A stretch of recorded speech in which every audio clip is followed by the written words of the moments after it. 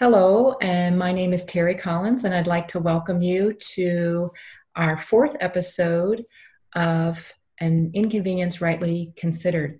And today's episode is how we make the most of family dinner conversations. And during the time of COVID quarantine, most of us are having more time for family dinners together without really the competition of extracurriculars and driving to and from work, which inevitably reduces the number of people at the dinner table. So I've heard many people say that they are actually grateful for these family dinners and plan to try to carve out more time for family dinners post-COVID. So what we're going to talk about today is really relevant to right now and the time that we're in, but also for the future. And hopefully we'll find it all very helpful to talk about family dinners.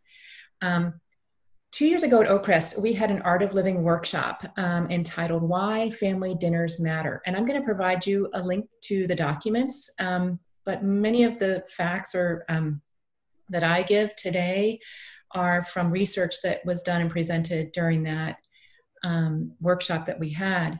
So we know that there's been extensive research that shows a positive outcomes for children when families gather regularly for meals together.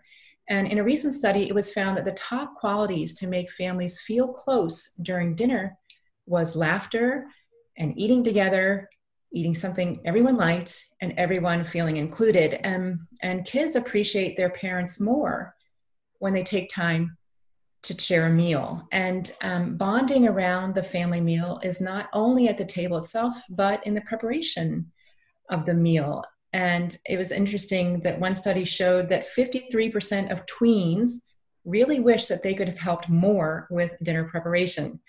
And so children who experience the closeness of family dinner are said to be more optimistic, feel a stronger sense of safety and security, and more likely to be positive role models themselves. And so there are many deep and enduring benefits to family dinners. And today I'd like to talk with my four daughters, who are also Oakcrest graduates, about a few of them on ways to make dinner more enjoyable. So we have Lucy and Jill are together, and on a remote location, we have Helen and also Audrey. So let's launch it with, what do you think, what kinds of things happen around the dinner table that make it enjoyable for you? Or like, what do you enjoy most about meal times? I think we're always very fun and humorous. Like it's never too serious all the time, but we do have that openness for deep and more thoughtful conversation. It's just always kind of balanced by just silliness.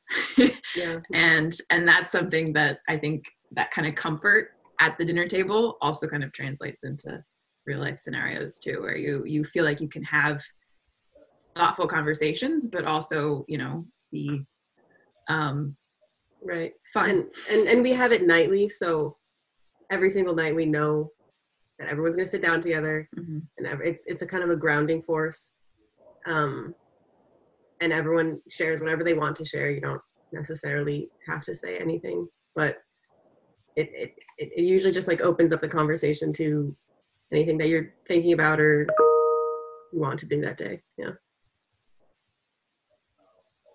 Yeah, I think another thing that's nice about it, besides just being all together, which is the given, is it's this set time where if you ever have something like a big announcement for the family or just like an update on what's going on in your life, like you always have that time where everyone's together and no one's on their phones, no one's watching TV, no one's, chatting with their friends. It's like the focus is on the family right here, right now. And so just really appreciate that. Mm-hmm. That's great. So I know that, you mentioned that not everybody has to speak, and including, I think, people in the conversation is really important because there can be more dominant personalities at a table, right? And I know that some families have the tradition that each person contributes. They go around the table, and each person contributes something to the conversation at dinner. And I know some dear friends of ours, they had, this anticipation of the dinner conversation. Like they were told, like, everyone's going to bring something to the table, so get ready for dinner, And I remember one of my friend's daughters telling me when she was a teenager, she was like, oh, this amazing thing just happened to me at school. Like, she was nominated for something at school. And she got home and she told her mom, I have some great news. And mom is so excited. What is your great news? She said, I'm not going to tell you. We have to wait for dinner, So like people like waiting for that moment where they can contribute and to make it more enjoyable for everyone to also share in the good news together. I just thought it was a beautiful way that she personalized, and internalized that tradition in their family. I don't know, do you guys have anything you want to say on that, or how to bring people in to the conversation? I mean, I think we did this more when we were younger, but Mom, you would make everyone say one interesting thing that happened that day. And I thought that was great, especially when we're younger, like angstier or like not as prone to conversation. I thought that was really good. But I mean, now it's more natural and everyone just sort of talks, but yeah. But yeah, we didn't have to be trained in that, right? Like, it wasn't something that we instinctively did. It was something that we were prompted in bringing our lives to the table, right? And do that. Yeah, and at the time, it would sometimes be annoying. Like, we didn't like having to tell something and thinking about it, but now it's actually really nice. Yeah. That's neat. Okay, so then, it's really said that the virtue is not learned by lecture, but by example. And of course, the manners around the dinner table, saying please and thank you, are fundamental, really, to showing that you're respectful of the others and that they are important. And there are many ways to discuss and pass along family values and to keep the conversation interesting for the kids. And sometimes it can be through, I know we were talking, Lucy, yesterday, kind of weird scenarios that may be nice ways to discuss deeper. Right. So I guess the context here is that as a child, I still am a big reader. And I was obsessed at one point with both Lord of the Rings and Harry Potter.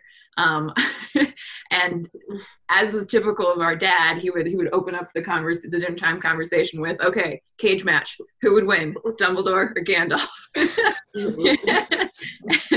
and that kind of thing happened a lot. But not only was it this like battle within myself for who was my favorite character, but it did prompt you to think more deeply about both like the themes in those books and in those movies, the kind of, it makes you think more critically about the things that you're really interested in at that point. If even in this fun scenario, this really silly thing, cage match, you get to kind of engage on that deeper level with it. So like, I know like that was one of the first times when I kind of realized that like the Harry Potter magic system, sorry, it's so nerdy. The Harry Potter magic system lets them do anything. Like literally Dumbledore would win at anything. I think it would even be Gandalf. Sorry guys, not gonna. So like that kind of thing. It was really enjoyable, but it was, it made you be a little more critical of your life. Yeah. That's great. Wow. So It's fun times. One of the studies show that people who grow up with their parents' stories are able to deal better when they're faced with hard times. And researchers say the ones who knew more about their families proved to be more resilient. Then they learned how to moderate stress. And can you speak to anything like that pertaining to parents' stories or coping with stress later on based on your family meals? Or I don't know personally about like any specific stories that stand out to me, but I think not only the sense of community that we get around our family dinner table, but with our extended family and how we invite them in, and that kind of mealtime is essential to building that foundational relationship with cousins and aunts and uncles and other relatives. I think group conversations in that way really build the sense of community in a way that maybe individual conversations, while really good, don't necessarily have that kind of foundational aspect to them. So I'd say that family dinner for me is kind of therapeutic in that way. Yeah. I don't We know. had, before our cousins moved away, my cousin and her husband would come over almost weekly, and with their young kids, and so it kind of integrated their lifestyle, which is we haven't gotten there yet, and none of us are married, and so it like helped us look to the future and helped us think back on our own childhood and think about like parenting styles. And so we had like lots of conversations about just the different stages of life and how to get there, and like what to do with the loan and what to do with a mortgage and how to buy a car and stuff like that. Just all like came naturally because we included people in our family who were at different stages. That's a really good point. Yeah. Yeah. And I think another awesome thing about the fact that we had this tradition of a family meal every night for dinner made it so it was the norm. So, and it was so established that we could easily welcome in other people into that mix. And so if we had friends over, it was natural they would be a part of the family dinner that night, or mom would invite one of her friends over and she would come and sit with us, or I'd bring someone home with me from college.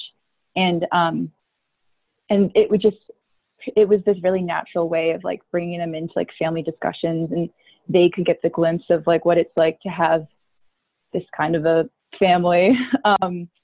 And I think even, or having my parents' friends sit down at the table with us was really fun, because I could see my parents interacting with other adults, and and that's, I think, Mom, this is what made me think of the stories, is they would be sharing lots of stories between each other about their lives, and us as kids got to sit there and listen and hear these cool adventures that other people went on, and just see how our parents interacted with other adults. And that was kind of like the standard that was set over a meal. Yeah. And I think like with any relationship, if you're not being shared with, you're not going to share. So I think mom and dad, like opening up and bringing their stories to the table wasn't just about like grilling us, about making us like tell you things. It was like a very two-way street, and you feel like equals, you know, it's just like a conversation. Mm-hmm. I mean, even just funny stories too from childhood, mm-hmm. About my dad when he was little, and how he would, I don't know, just like his pranks. Yeah, his pranks and his like antagonism of his little siblings. And so it was funny, like being able to see my dad in that role and being able to kind of put everything in perspective when you're really annoyed at your younger brother and you're like, oh, okay, he's the same person. Yeah, it was really funny, yeah. I think. For sure. This is great. And one of the highest predictors of success in a family meal, they were saying, or the families really enjoy, and it's not probably surprising to anybody, is when the dinner conversation is fun, right? And I know, I don't know, Jill, you were talking about the tradition that you had, the CUA breakfast. I don't know if you want to talk about that, like a meal that's really enjoyable. So, I'm still in college. I'm in my junior year, and the past 2 years, so both my freshman and my sophomore year, my dad has encouraged me a lot to bring my friends over, and so that he can serve them like a brunch, a big breakfast brunch, and just have it around the dinner table. And all my friends, I've done it twice now, and all my friends each time are like, they love it so much because he really wants to open up and have everyone in, and it's just a great time.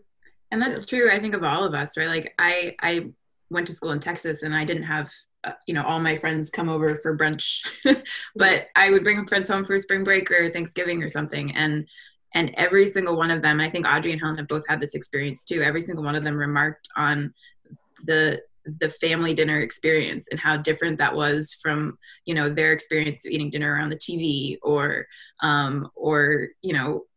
parents, can't make it and things are shuffled all around and the kid makes dinner for themselves, and how that kind of the conversation that we have around the dinner table is much deeper, and therefore our relationships can be more real, I guess. And yeah, it was really valued. Sorry, go ahead. Yeah, I was going to say, I've went to school up in Baltimore, so would have people come over from college to my parents' house randomly throughout the 4 years. And I've been in driving people back. I've had friends crying to me just saying that they've never witnessed such familial love and like teamwork just over a meal together. So it really was so inspiring to these other people in my life and my friends to see this. And to me, I'm just like, yeah, it's family dinner. Like it's so normal for me. But it really made me realize like how simple it was, but how much of an impact it can have. Yeah, my roommate actually, I told her I was doing this, and she's been over for dinner a bunch of times. She was like, "Can I be part of this? I love dinner with your family." I was like, honestly, sure, you could be like a featured speaker. But she always says like, I think I left her at dinner one time. I wasn't there, and she said it was like the best experience of her life. And she like, they sat there for like 3 hours, everyone, and like talked about, I don't know, different philosophical problems, or like they just had such a great time. And she always like, yeah, I think that's just a witness to how like great it is. And yeah, important, really. Like it, yeah, you don't, like what Helen was saying, you don't know how fundamental that is to who you are until you get to share it with somebody who just never had it before.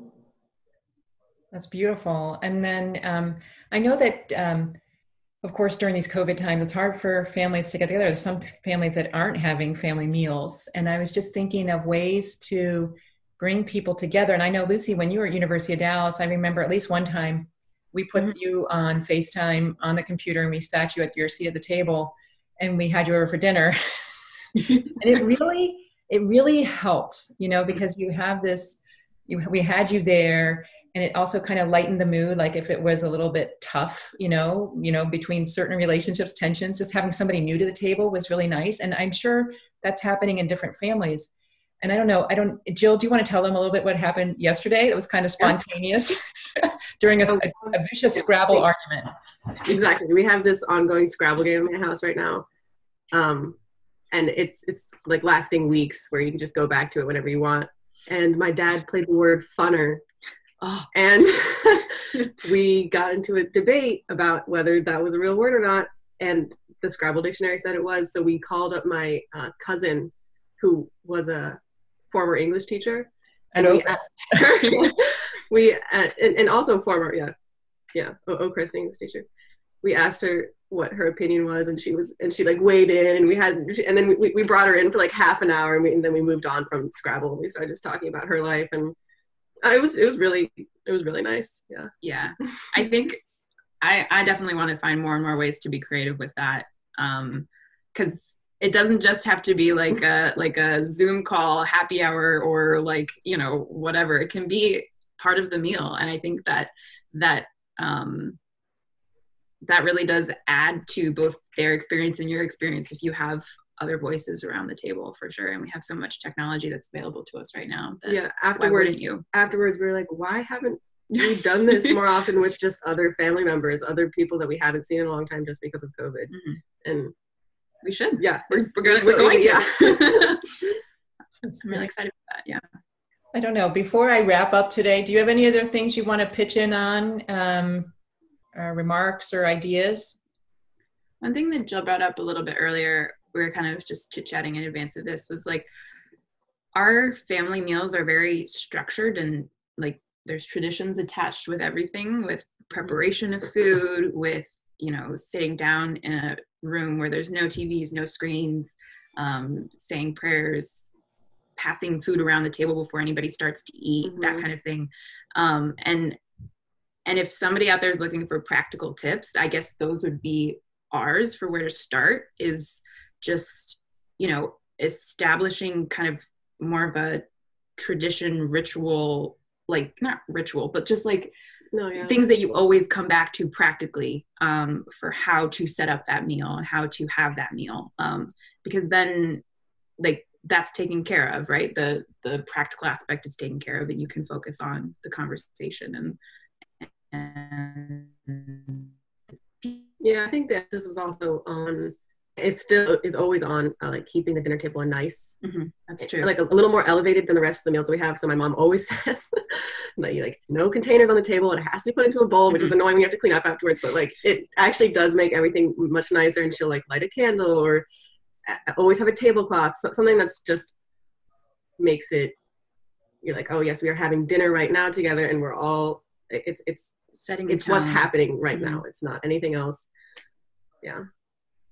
And also going on traditions, we always have, everyone always has a birthday meal, and that's like, like just a given every single time. And you choose your favorite meal, and then for your birthday, everyone else makes it, and then like someone else is making the cake, everyone is always involved in the preparation too, except for the person whose birthday it is. And I remember even like when that was a hard tradition to keep up, like I think was it my 18th birthday or something like that?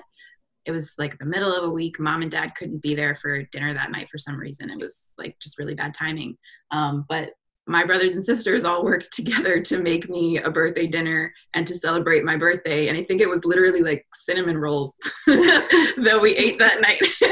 But like they sat down with me and they celebrated, my birthday. And we did have a more, traditional kind of birthday dinner, I think, on the weekend. But that like commitment to those traditions is really important and meaningful. And I think every one of us recognized that, which is why they wanted to do that for me. And I loved them for it. It was amazing. That's really cute. I don't remember that.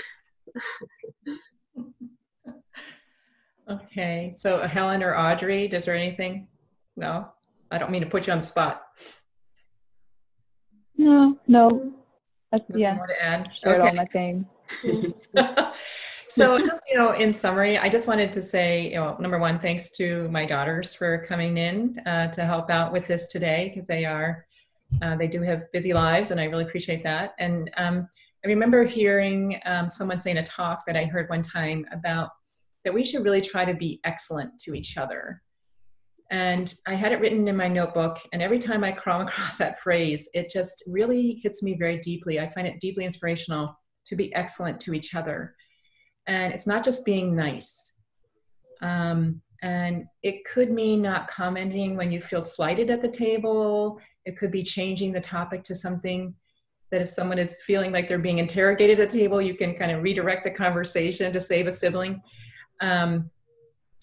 Finding something good and something good to say about someone at the table that's sincere. Of course, if it's not sincere, then there's no point in saying it, right? So I just want to conclude by recommending this book called The Hidden Power of Kindness. And this book was one that the Oakcrest faculty used for their summer reading a couple of years ago. And, I think most people that I know anyway, are good people. But it can really help us soar in our relationships. And it's an easy read. It's a superb guide on what it means really to be excellent to each other. So I think that's the best ingredient to have at the dinner table in any meal. So thank you again for participating in this episode of Inconvenience Rightly Considered. Thank you. Thank you.